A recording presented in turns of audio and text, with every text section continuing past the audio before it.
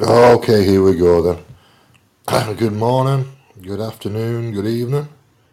Welcome to Free Association. This is the 20 past 7 show. Haven't planned anything, but I'm going to take a look and see if I can find some technology related material on BitChute. There's always something. It might be a bit histrionic though.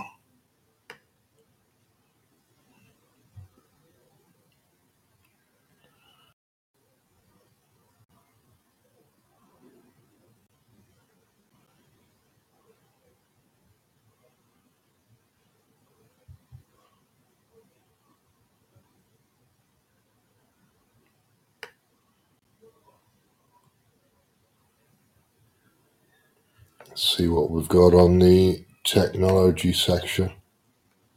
Science and technology.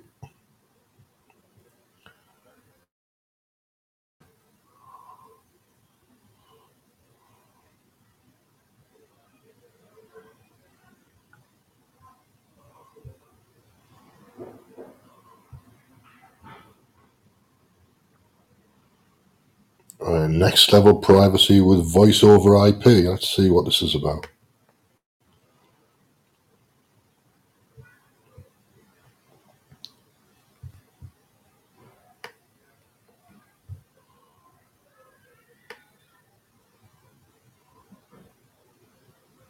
Let me ask you a few questions that may seem unrelated.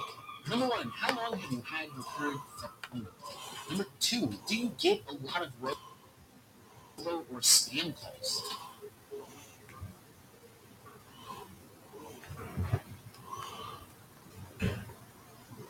Alright, we'll get there. This is BitChute we're talking about, so it takes a little bit of a while. Do you wish your boss wouldn't call you or text you after work? And number four, are you using any websites that only offer SMS two-factor? For the record, please don't actually leave any answers in the comments. This is a thought experiment. Depending on your answers, this video might be for you, because in this video, I'm going to talk all about voice over IP and why you should include it in your privacy toolbox if you are able.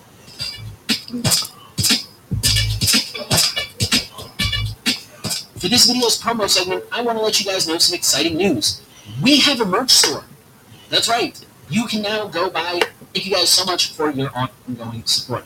So as always, let's start off with a definition. What is voice over IP?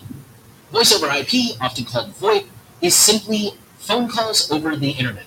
For you as the end user, it functions almost exactly the same. All of the apps I'm going to talk about later in this video allow you to make calls. Some of them even allow video calls. So it's basically just a phone number that is not tied to your SIM card, but rather functions over the internet. And because nowadays the internet is accessible via cell data, that means it's also accessible over cell networks. And like I said, for all intents and purposes, it's basically a phone number. Voice over IP has actually been around for a long time. If you've ever worked an office job, you've probably used it. Most companies don't actually have hundreds of phone numbers. They have voice over IP numbers that they assign to different desks and stations. For our purposes, what this means is that you can have multiple phone numbers, and we're going to talk in a minute about why that is valuable. Now, one quick drawback that is worth noting, the quality and reliability of your calls depends heavily on your internet connection because, again, this is voice over internet. So if you're out in the middle of nowhere, you may not be able to connect at all. Or if you do, it may be near unintelligible, whereas if you switch over to a regular SIM number, it'll probably be significantly better. For most of us who live in a highly developed area where internet is readily available at most, if not all times, this is really not a big deal. I do want to add a quick caveat. A lot of people trash the idea of voice over IP because it's not end-to-end encrypted. That's okay. Different tools for different jobs. Voice over IP in this context is not designed to be a secure method of communication. It is designed to reduce tracking and protect you. For example, using a voice over IP number for two-factor, if it's a website that doesn't accept any other form of two-factor, that reduces the odds of a SIM swapping attack if that website suffers a data breach. It is significantly harder to SIM swap a voice over IP number than a regular SIM card phone. So keep that in mind when we talk about this stuff later. None of these options really offer any meaningful end-to-end encryption or zero-knowledge storage, but that doesn't mean that they shouldn't be used. It's about knowing where the tool is supposed to be used. I wouldn't use a screwdriver to try and drill a hole through a wall. That doesn't mean a screwdriver sucks. It means it's not the right tool for the job. So why do I recommend voice over IP? The biggest reason is because these days phone numbers are basically trackers. One of the questions I asked at the beginning was, how long have you had your phone number? Personally, I've had my SIM card number for 13 years, if I did my math right. And if you're not a privacy-focused person, that number usually gets handed out like candy. People use the same number for hunting for jobs. They use it for ordering things online. They use it for making friends. They use it for signing up for different services. A lot of restaurants you go to nowadays, if there's a wait, they'll ask for your phone number so they can text you when the table's waiting. This ubiquity has made phone numbers very good trackers. They've become heavily tied with our lives. And if you think they're not good trackers, consider the story of Twitter, who was asking people for their phone numbers under the pretext of using it for two-factor authentication, but in reality they were using it for marketing purposes. Phone numbers are a very valuable part of your profile. They're basically social security numbers these days. This is especially true in countries where people are required to present an ID to buy a SIM card number. So it becomes impossible to get a cell phone without directly legally tying your ID to it. In countries where that's not a requirement, it's still very common for people to buy a phone on credit, which requires them to pull a credit check, and now your ID is tied to that phone and that number. There are a ton of resources out there for looking up phone numbers. This isn't limited purely to Twitter and their ad partners. Your boss can take the phone number that you put on a resume or application and use that to look you up. The date that you met online and are meeting for the first time could do the exact same thing. Phone numbers are extremely powerful and effective trackers. That's the biggest reason I recommend voice over IP, but there are other reasons that are tangentially related to that. For example, I mentioned people can look you up. This is a great way to separate your work and your personal life. If you use one phone number for personal stuff and one phone number for work stuff, if your boss tries to look up that phone number, they won't find you. Or at very least, they'll only find work-related professional stuff, which is a great plus. You can also use this to set healthy work-life boundaries. You can shut off that voice over IP number at the end of the day because you only use it for work. Now, obviously, I don't recommend doing this if you work a job where you're on call, but if you work a job where you clock in, clock out, and go home, shut off that number. Reclaim your personal life. Another advantage is that it does reduce spam and robocalls. Because you're not using the same number everywhere and you're prioritizing them, which I will talk about shortly, that means that the numbers that are actually important to you, like your friends, your family, your work numbers, those are less likely to get caught up in data breaches or sold around by scummy data sellers, and therefore are less likely to end up in a robocall database. It really cuts down on the amount of spam. Compared to the people around me, I get basically no robocalls or spam calls. I get a couple a month, and they're incredibly rare. Finally, there is the possibility you might be able to save some money. Depending on the kind of phone plan you have, you might have to pay for minutes. At least in my part of the world, that's not super common anymore, but I know in other parts of the world, they still do things like pay by the text message, for example, which is why things like WhatsApp are so popular in other parts of the world. Well, this could be a good way around that possibly. Okay, so real quick, before I jump into my recommendations, I want to give you some advice on how to use voice over IP numbers, or at least how I use them. Some of the options that I'm going to present here allow you to have multiple numbers, which really opens up a lot of possibilities. If you only have access to one voice over IP number as a secondary, then this might limit you, and you might have to do some prioritizing. Maybe it's more important to you to have a personal number and a work number, or maybe it's important to you to have, like, a junk number and a real number. If you do have the option to have multiple phone numbers, here's what I do. I have one that's used for personal stuff. I have one that's used exclusively for Signal. That might be a little overkill for some people, but it works out well for me. I have one that I use for work. I have one that I use for important stuff like medical, housing, etc. And I have a burner phone number that I cycle out about once a month. And that's the one I use for, like, ordering pizza if they need to call me and find my home, or if I'm dropping off my car at the mechanic and I need to give them a number where they can call me and reach me. Really, at the end of the day, this is totally personal preference. I'm not going to tell you there's a right way or you have to do this. I'm just throwing out some ideas on how I use it. So you guys might have different needs and different threat models. That's totally okay.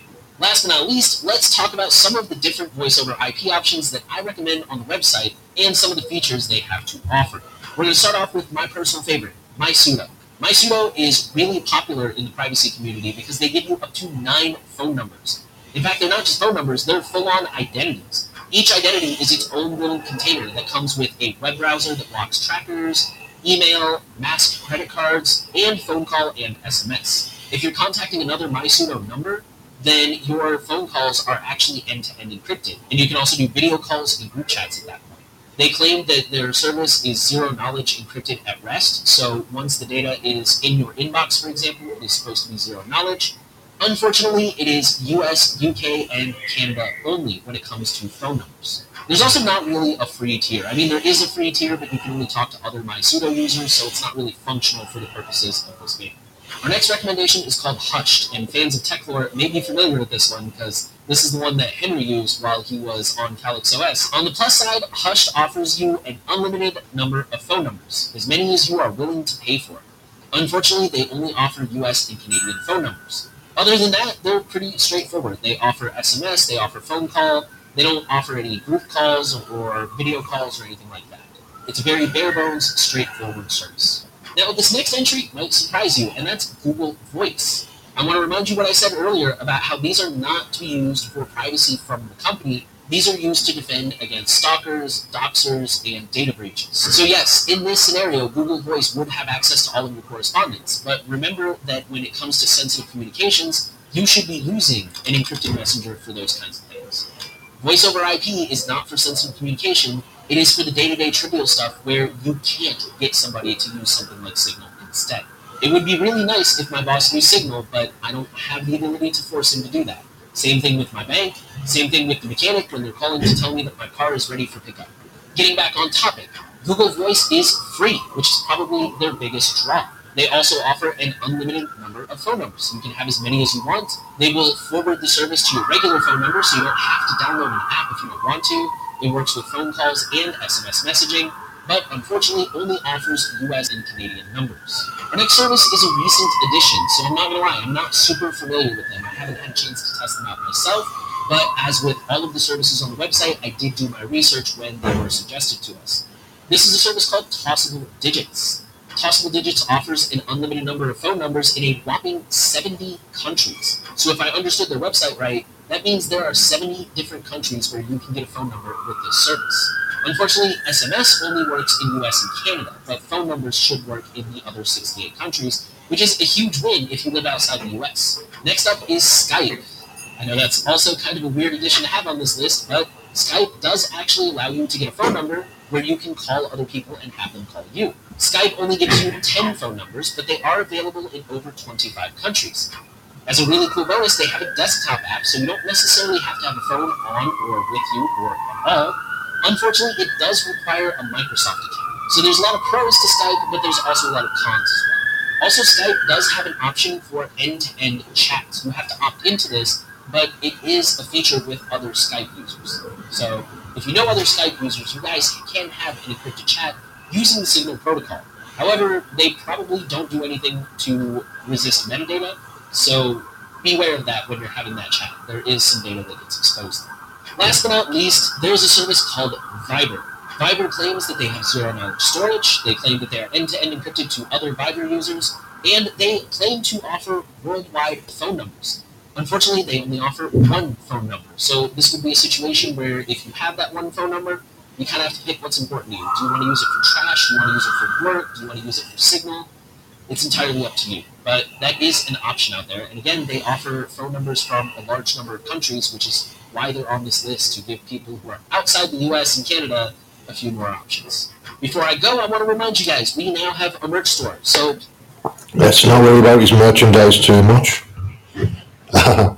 And let's have a look and see what else we got in the science and technology section here.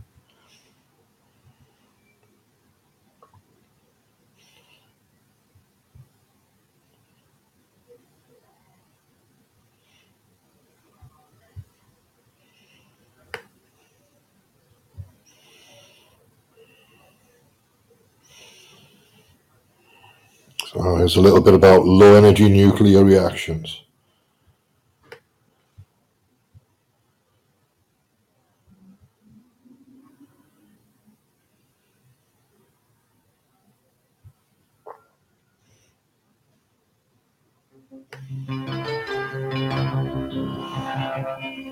Thinking Aloud. Conversations on the leading edge of knowledge and discovery with psychologist Jeffrey Michelin.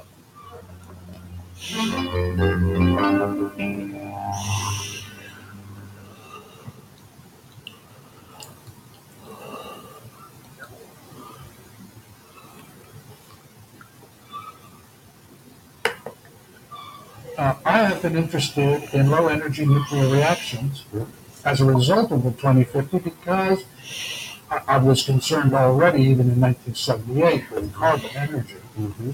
We're talking about what is sometimes called cold fusion. Cold fusion, yes. Mm-hmm. LENR. Mm-hmm. And so what got me interested in it was people said to me, well, they don't burn carbon anymore, or not very much. There's still a little of it, but not very much. And I said, well, then I want you to go to a place where some conveyance exists that would permit you to move locally.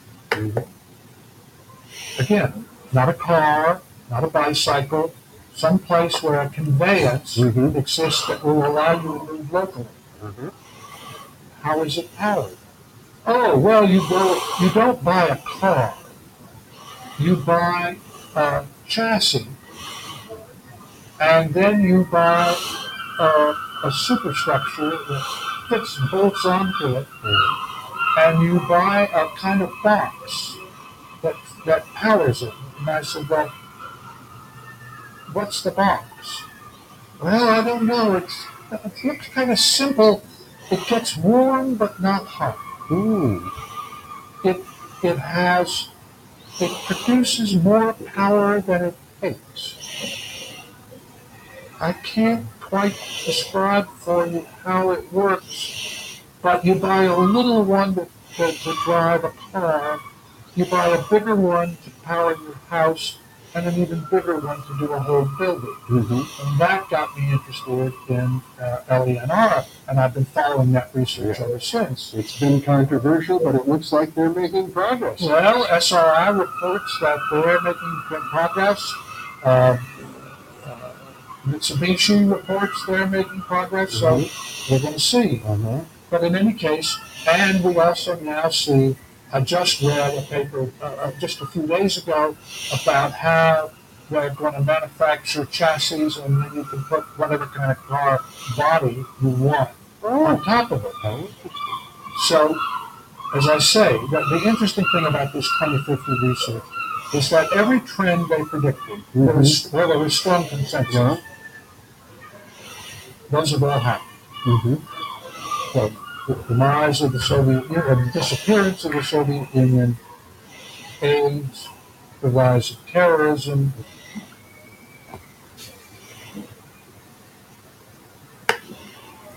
All right, that was New Thinking Aloud. It's a clip. There's another clip about nuclear fission and fusion.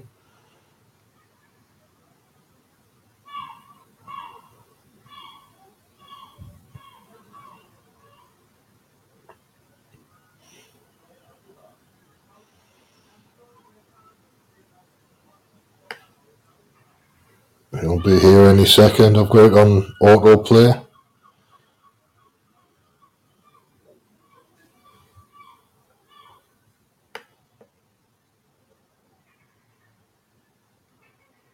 If you've been following the news lately, you might be wondering what all the fuss about nuclear fusion is. The possibilities of nuclear fusion are far beyond your wildest dreams. Stars are powered by it. Nuclear fusion is a near limitless source of energy that emits no greenhouse gases. Fortunately for us, European scientists have achieved a significant milestone in their quest to create a workable nuclear fusion technology. What is this most recent significant development, and what does it portend for how we might produce electricity in the future? Join us as we explore the revolutionary new nuclear fusion breakthrough. First off, what exactly is nuclear fusion? How does it work in terms of producing electricity? You've probably heard of nuclear power plants, which operate on the nuclear fission principle. Nuclei, the dense centers of atoms made of the particles, protons, and neutrons, are modified in both fission and fusion. Fission is the process of splitting a large nucleus into smaller nuclei, which releases a significant amount of energy that can be used to produce electricity. Uranium, which can be split into elements with smaller nuclei like krypton and barium, is an example of an element with a larger nucleus. This generates a lot of radioactive waste that needs to be properly and safely disposed of. The opposite of nuclear fission, nuclear fusion, involves joining two much smaller nuclei to create a larger one, once more releasing energy in the process. The sun utilizes fusion to produce energy that burns through 620 million tons of hydrogen every second to create helium, which sustains life on Earth. Theoretically, repeating this process should be able to unleash vast amounts of energy that might be used to fuel our life, but in practice, things are a little more tricky than that. Both fission and fusion require energy to start. Thus, you must get more energy out than you put in order to justify investing money to cause a reaction. However, as you may recall from your high school physics classes, this claim is illogical on its own because you cannot create energy. Rather, you can only transfer it from one form to another. So let's go on there. The concept of mass-energy equivalence, which essentially holds that every item with a mass also possesses intrinsic energy, can be used to explain this. This is described by Einstein's famous equation E equals mc squared, where E stands for energy, m for mass, and c squared the square of the speed of light. Energy is therefore always conserved while dealing with fission and fusion. It just so happens that in fusion, some atomic mass is converted to energy and released, which is what can be used to power electricity generators. The ideal energy source would be nuclear fusion. It is clean because, unlike fission, it does not directly produce radioactive waste, although it separates radioactive waste comes from reaction products reacting with materials of the reactor itself. Even though fission is currently the most effective method of producing electricity, the amount of energy released in fusion can be up to 4 times greater. According to estimates, a few grams of raw materials could produce enough energy to support one person in a developed nation for more than 60 years. Fusion is also much safer than fission. All of this sounds great, so why hasn't fusion begun yet? One of the reasons that fusion processes are challenging to carry into an Earth is because fission reactions need much less harsh circumstances than fusion reactions need. Comparatively simple to fusion, which requires forcing 2 positively charged nuclei close enough to fuse, fission entails dividing a big nucleus. The Sun is able to do this because of its size, which creates an environment where fusion can take place because of its own gravity and already high temperature. Since a tiny nuclear reactor on Earth cannot produce so much gravitational force, fusion requires enormous pressures and temperatures to take place. The tokamak steps in at this point. The most popular design for fusion reactors is a tokamak which uses strong magnets to confine plasma fuel for fusion. The largest and most sophisticated tokamak in the world, the joint European torus, JET, is headquartered in Oxfordshire. The tokamak operates at extreme temperatures of about 150 million degrees Celsius. The temperature of our Sun, which reaches its highest point at about 15 million degrees Celsius, pales in comparison to this, and it's also hotter than anywhere else in the entire solar system. Since there aren't many materials that can withstand such high temperatures, the tokamak magnets keep the scalding hot plasma away from the walls. Recently, JET has made headlines for more than doubling the amount of fusion energy produced in comparison to the record in 1997. By combining 2 different forms of hydrogen, the UK-based JET laboratory broke its own record for the amount of energy it can extract. Over 5 seconds, the experiments generated 59 megajoules of energy, 11 megawatts of power. Only enough energy is produced to fill about 60 kettles with water, so it is not a significant amount. However, its significance lies in the fact that it supports design decisions made for a larger fusion reactor currently being built in France. The JET experiments put us a step closer to fusion power, said Dr. Joe Mills, the head of operations at the reactor lab.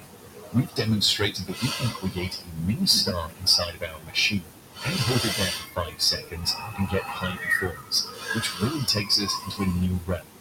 At some point, the procedure would be applied to power steam turbines. A coalition of international governments, including those from EU member states, the US, China, and Russia, is supporting the ITER facility in southern France. It is anticipated at the last stage in establishing nuclear fusion's viability as a constant source of energy in the second half of this century.